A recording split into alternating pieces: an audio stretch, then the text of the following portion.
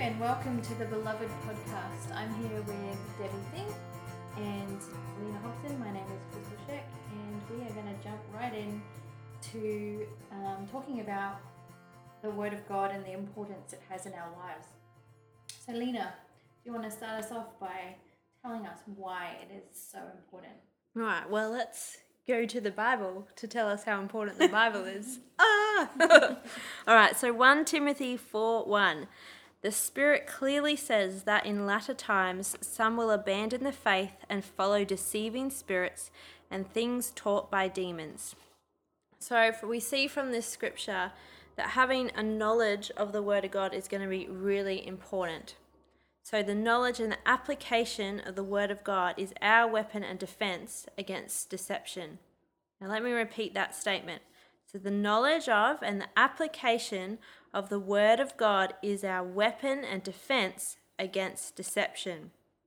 Okay, so the knowledge, we need to have a good, thorough understanding of the Word. We need to have awareness of it. We need to have familiarity with the Word of God. And the application is that we actually put it into practical use. We put it into operation. Okay, so the knowledge of the Word alone is not enough. We need to have that awareness of familiarity that is gained by experience of putting the Word into action. So we must not only hear the Word, but we need to also obey the Word of God. Okay, so if we're not familiar with the Word of God through hearing it and living it out in our lives, we leave ourselves open to deception. Now, girls, is there anything else you want to add? I think you pretty much summed it up right there. Excellent. All right, so it is absolutely crucial that we understand the Word of God and how to correctly handle it. Now, our key verse for this series on looking at the Word of God is Hebrews 4, verse 12 and 13. All right, so I'll just read it in the Amplified. For the Word of God is living and active and full of power, making it operative, energizing, and effective. It is sharper than any two-edged sword, penetrating as far as the division of the soul and spirit, the completeness of a person, and of both joints and marrow, the deepest parts of our nature, exposing and judging the very thoughts and intentions of the heart. And not a creature exists that is concealed from his sight, but all things are open and exposed, and revealed to the eyes of him with whom we have to give account. All right, so we're going to spend time going through these two verses, talking about how the Word of God works in us, why Scripture says it's alive and active. But first, we're going to talk about what the Word is God to us, the Word of God as our foundation. Okay? And what we need to think about is, what place does the Word of God have in our own life? And we're going to be including some material from Derek Prince in our discussion of these 2 points. So, one quote from Derek Prince when we're thinking about what is the Word of God to us. So his quote is, "The Bible is the Word of God and Christ is the Word of God. Each alike is a divine, authoritative, perfect revelation of God. Each agrees perfectly with the other. The Bible perfectly reveals Christ. Christ perfectly reveals the Bible. The Bible is the written word of God. Christ is the personal word of God. Before his incarnation, Christ was the eternal word with the Father. In his incarnation, Christ is the Word made flesh. The same Holy Spirit that reveals God through his written word also reveals God in the Word made flesh. Jesus of Nazareth. If Christ is in this sense perfectly one with the Bible, then it follows that the relationship of the believer to the Bible must be the same as his relationship to Christ. Also in John 1:1 it says, "In the beginning was the Word, and the Word was with God, and the Word was God." John 1:14 says, "The Word became flesh and made his dwelling among us. We have seen his glory, the glory of the one and only Son, who came from the Father, full of grace and truth." And in Revelation 19:13 it says, "He is dressed in a robe dipped in blood, and his name is the Word of God." So what are what are our thoughts, or what are your thoughts? And I'll weigh in as well about, in light of those scriptures, about the last statement from Derek Prince's quote is, if Christ is in this sense perfectly one with the Bible, then it follows that the relationship of the believer to the Bible must be the same as his relationship to Christ. I personally found it really interesting because it was very confronting when you think about the two being, I mean, we kind of already knew that. Well, I kind of already knew that, but just to see, to put them on the same scale and to see that they're equal, you know? To say that you have Jesus Christ as King is kind of like the first step to becoming a Christian, to becoming a disciple, and making him the Lord of your life, but not opening the Bible is like giving only a part of yourself to him. So you're really making that declaration with all you are when you're getting into the Word and you're reading about who he is, and you've given your life over to him, and then you're applying that word to your life. And when you do that with the understanding that the Word of God is Jesus and the Bible, you're giving your whole self to the whole process, and you're doing what God meant for us to do, and being obedient to what he wanted us to do.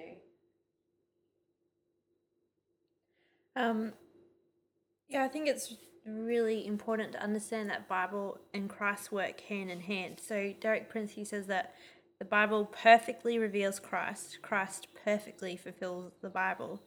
So if Christ is perfectly one with the Bible, as you say, Crystal, how we view the Bible reveals really how we view Christ. So our relationship to the Bible must be the same as our relationship with Christ. Can't neglect the Word of God and then expect to have deep fellowship with God. It's not going to happen. So, you see that our love for God is really measured by how much we love the Word, by how much we're willing to hear and apply it. That's, the true measure of our love for God.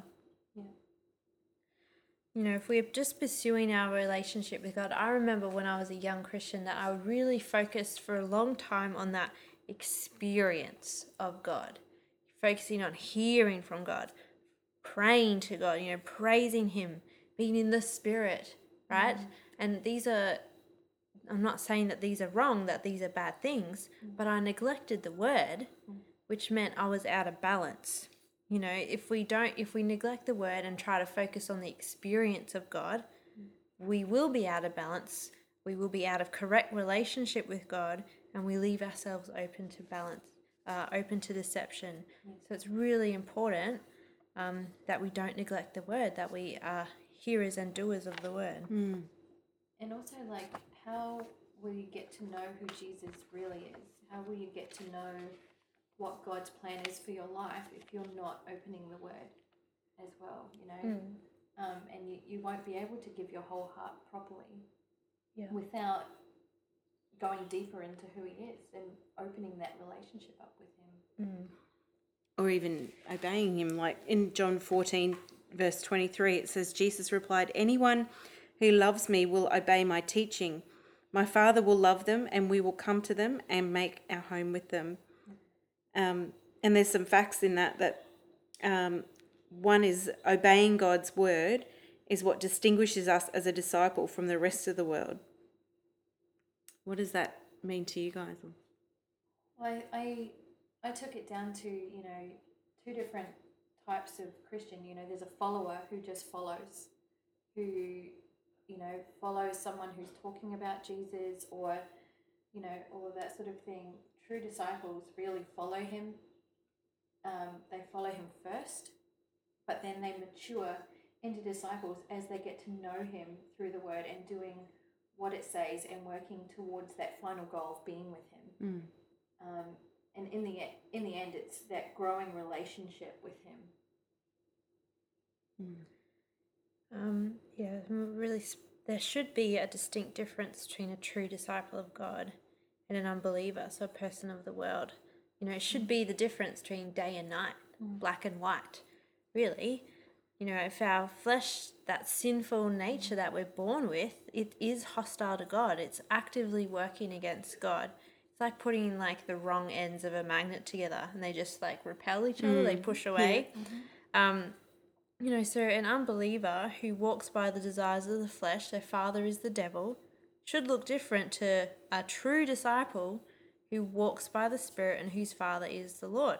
And if you look at Galatians 5, when it talks about the acts of the flesh, sexual immorality, idolatry, witchcraft, hatred, discord, selfish ambition, it lists many others. That is what the life of an unbeliever looks like. But those who are true disciples, who walk by the Spirit, who hear and obey the word of God, they will look like love, joy, peace, patience, kindness, goodness, faithfulness, gentleness, and self-control. So our obedience to God's word transforms us to be more and more like Christ. We are set apart from the world. And if you can't tell the difference between a Christian and an unbeliever, then you really need to question what's gone wrong, because something has gone very, very wrong. Yeah, that's so true. And I think, when I was thinking about this, I was thinking, we do need to stand out. And as the world the moral compass of the world is just getting more and more skewed, we're going to stand out more and more. But we need to make sure that we're fully standing on God's word, because otherwise we're just going to go the way of everybody else, and our moral compass will be skewed as well. Obeying God's word is the test of our love and the cause of God's favour towards us. I was like, whoa, the test of our love and the cause of favour. And it's just gotten real serious. Well, I was like, my immediate thinking was like, what? You mean we don't have God's favour automatically? A lot. Not that I ever believed that. And the girls are looking at me like, what? You didn't seriously? Apostasy. But how often I know? I've got friends who are Christians who, they're like, they've said to me, you need to pray God's favour over your life, and we do, but at the same time, it's like, oh yeah, God's going to give you favour because you're one of his. It's like, well, hang on. No. Some Back up. conditions. Back up the train there. It's the test of our love. Yeah. And how much are we willing to fully obey God's word is truly a test. And then we'll have the favour. So there's a test, and then, if you pass, then you'll get the favour. Yeah.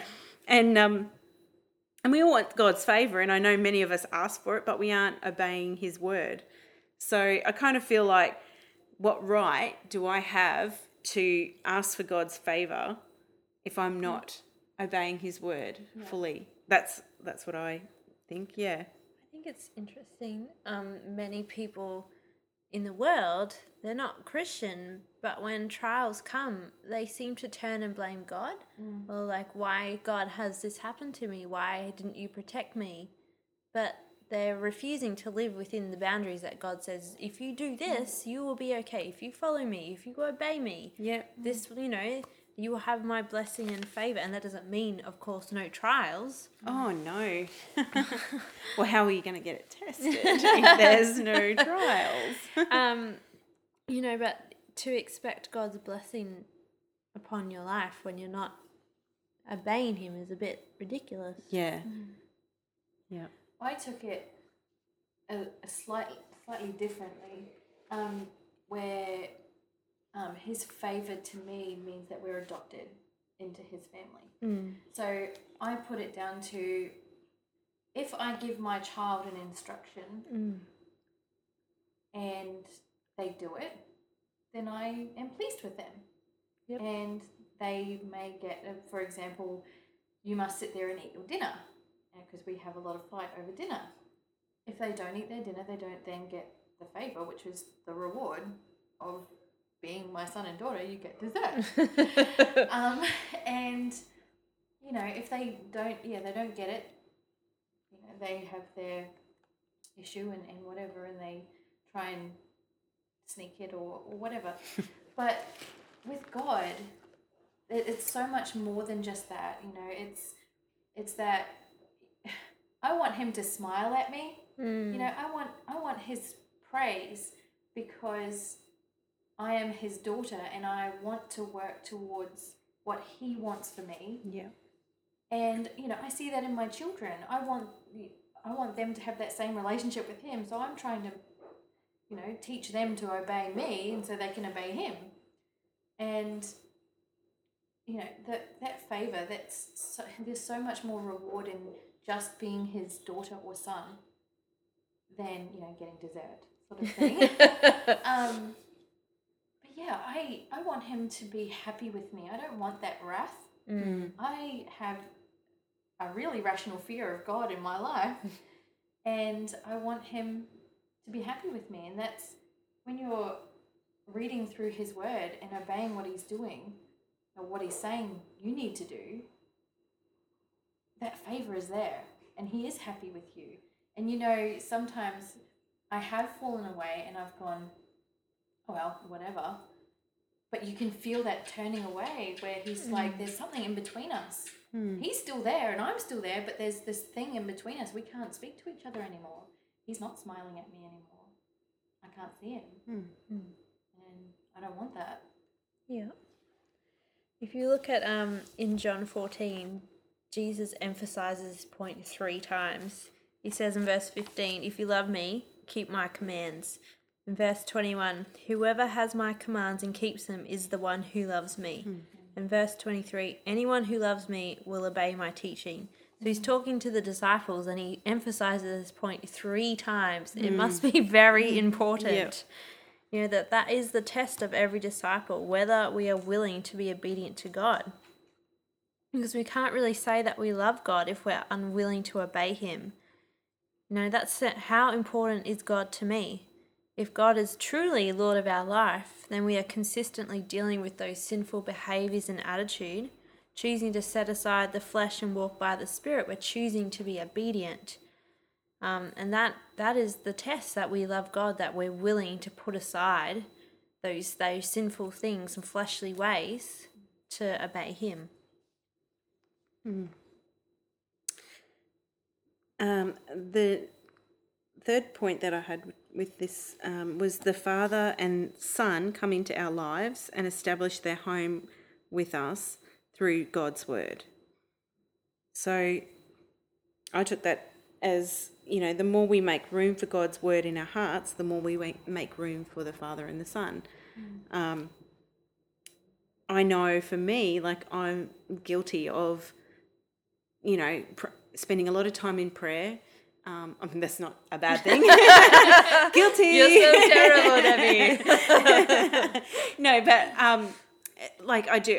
I spend a lot of time in prayer, and as I go about my day, I'm praying, and I can get very busy and caught up, but I'm still talking to God, and so I've found sometimes I'll get to the end of my day, or even sometimes the end of a couple of days or a week or something, and then I'm like, I've been constantly talking to God, but I just don't feel right. And then I'm like, I don't know that I've opened my Bible this last couple of days. And I'm like, oh, okay. So since actually having to prepare for this, I'm like, okay, I'm going to get my Bible out first thing, do that, and then spend the time in prayer. So yeah, it definitely, I want to go, oh, well, it balances everything up, but it does do something in you, I know the times that I've opened up my Bible, and not just my Bible app, but my actual Bible, things change, in the spiritual, that something's changed there, but making more room and time for God, I think it's really important, not just in prayer, but in reading his word, because we were talking, that's how we're going to get it all into us. And it means that he'll be faithful and come through. When I know that for myself, when I have time by myself and I open my Bible, and not my app, my Bible, and I actually read what he's saying to me, I find that my day tends to have this brightness to it that, where normally I could get frustrated with the children not getting ready for school, or, any of those things that as a, stay-at-home mum happens. I find that I'm not so quick to get angry. I'm not so quick to, yell at my children, or we've talked about this before, the dragon mum. I'm not that person. I'm not yelling at them to get out the door or stuff like that. Our day just seems to start smoother and go smoother for the whole day, and the whole atmosphere of my home is different when I've opened my Bible for, it can be 5-10 minutes. That's all it takes. And I've been guilty of not doing that as well, and just jumping up, getting in the shower and just praying, God help my day, all those sorts of things. And we pray for our children, and we, make, ask for provision for something or whatever. And I talk to God during the day, but there's something just so much more alive and powerful when you open the Word and you read from that. Yeah, definitely. If you look at John 14, where this verse 23 is previous to that. So, before Jesus was saying, anyone who loves me will obey my teaching, my Father will love them, and we will come to them and make our home with them. So before that, Jesus talking to his disciples about what was about to happen to him. So he was speaking about his betrayal and his death and resurrection, and he was telling them that he was going away. And they were going to have this new changed relationship with him. And obviously they didn't like that. I mean, we wouldn't like that.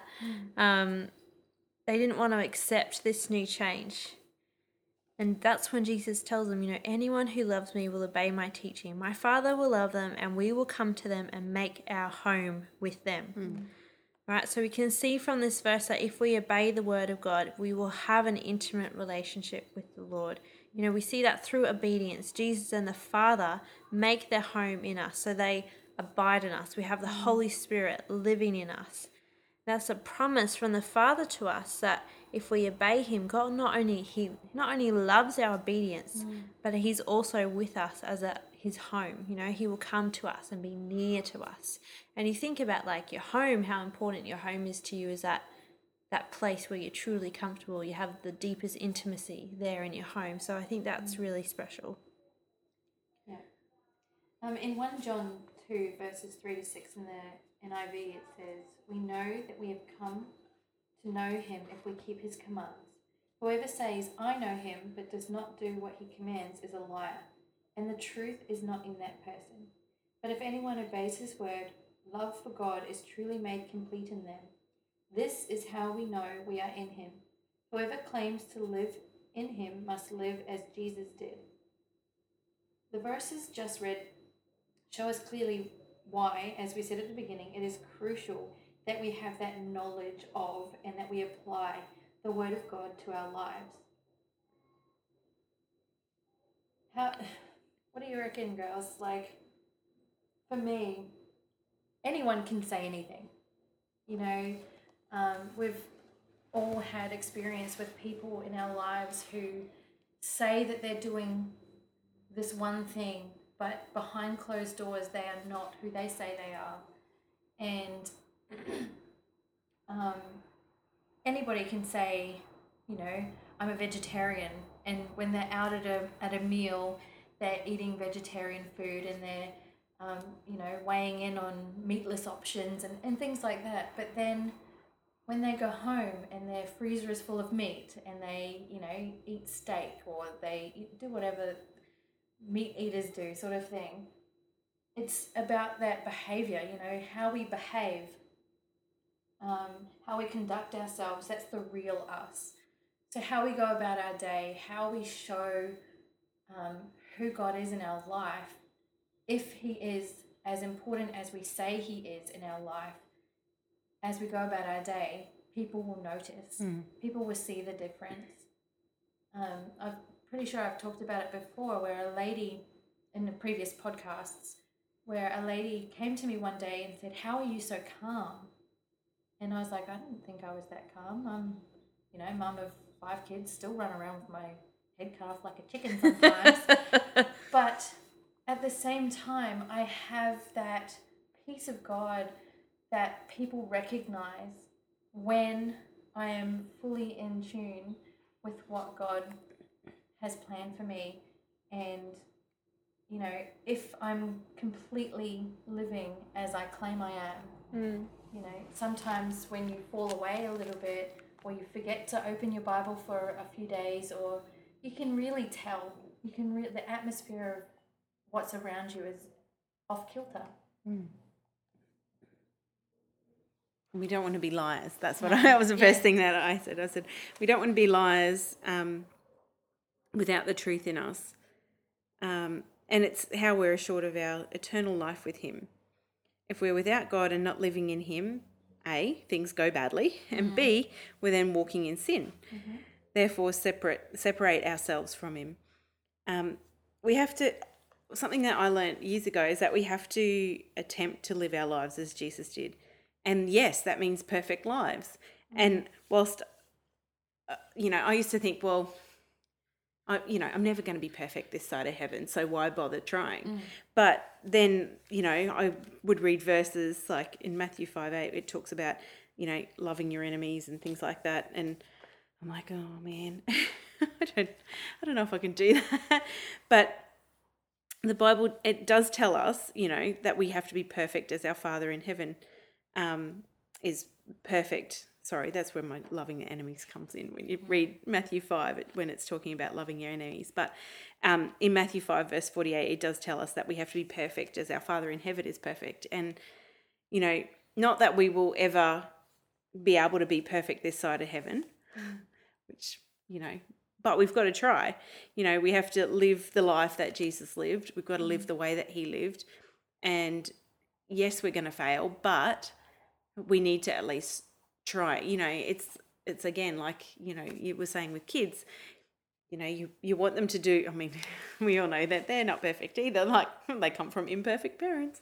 But, you want them to live their life, following the rules and all this sort of thing, but they're going to slip up. We're all going to slip up at the time, and doesn't mean that it's all over when they do slip up, but they're forgiven. But if, they try, then eventually they'll get closer to being better at, doing the right thing all the time. And it's just like with us, like, the more we practice God's word and do what he says, then the better we become at being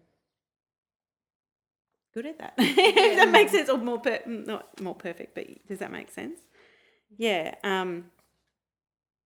Yeah. Yeah, that's right. I was just reading my notes going, is there anything else that I went off my notes then? Yeah. I think that, if we do not obey the commands of God, if we're not habitually focused on the word and obeying it, we show that we don't know God and we show that we don't love him. If we are refusing, that's what we're doing. We like to cloak it in like more acceptable language, but we are refusing to be obedient and apply the word of God to our lives.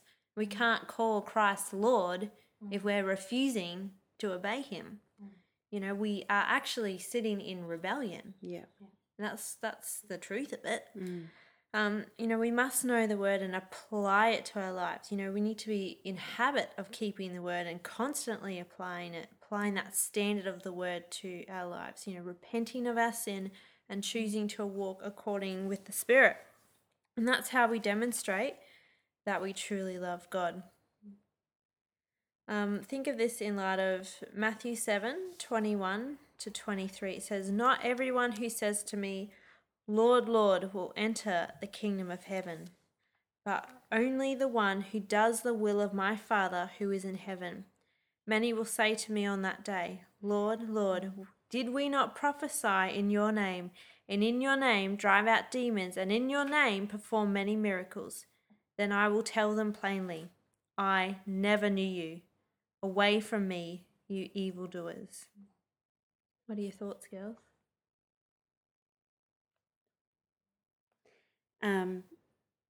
Sorry, I was just trying to. It's a scary scripture, isn't it? Yeah. Absolutely. It's pretty full on. Like when you think about, I don't know. I constantly live my life thinking, when it comes to Judgment Day, am I gonna pass? You know what I mean? Not am I going to pass, but that's how I live my life. I don't live my life thinking, oh, what's that person? Well, I do sometimes think, what's that person thinking of me? But at the same time, I think, well, I need to just not worry about what other people think, but what God thinks, and do what He wants me to do, and not what I want me to do, or what somebody else wants me to do, or what the world thinks that I should be doing. So yeah. Yeah, I think with that I've had a conversation actually with my parents who are non-Christian, and my dad, he's a very giving man. He likes to give. He likes to he'll go to the shops and he'll buy hundreds of dollars worth of meat, go to the local park, cook it, and then put it on Facebook that there's a free barbecue down at the park. And his belief is that, well, why shouldn't I go to heaven? I'm a good person. I do all this. I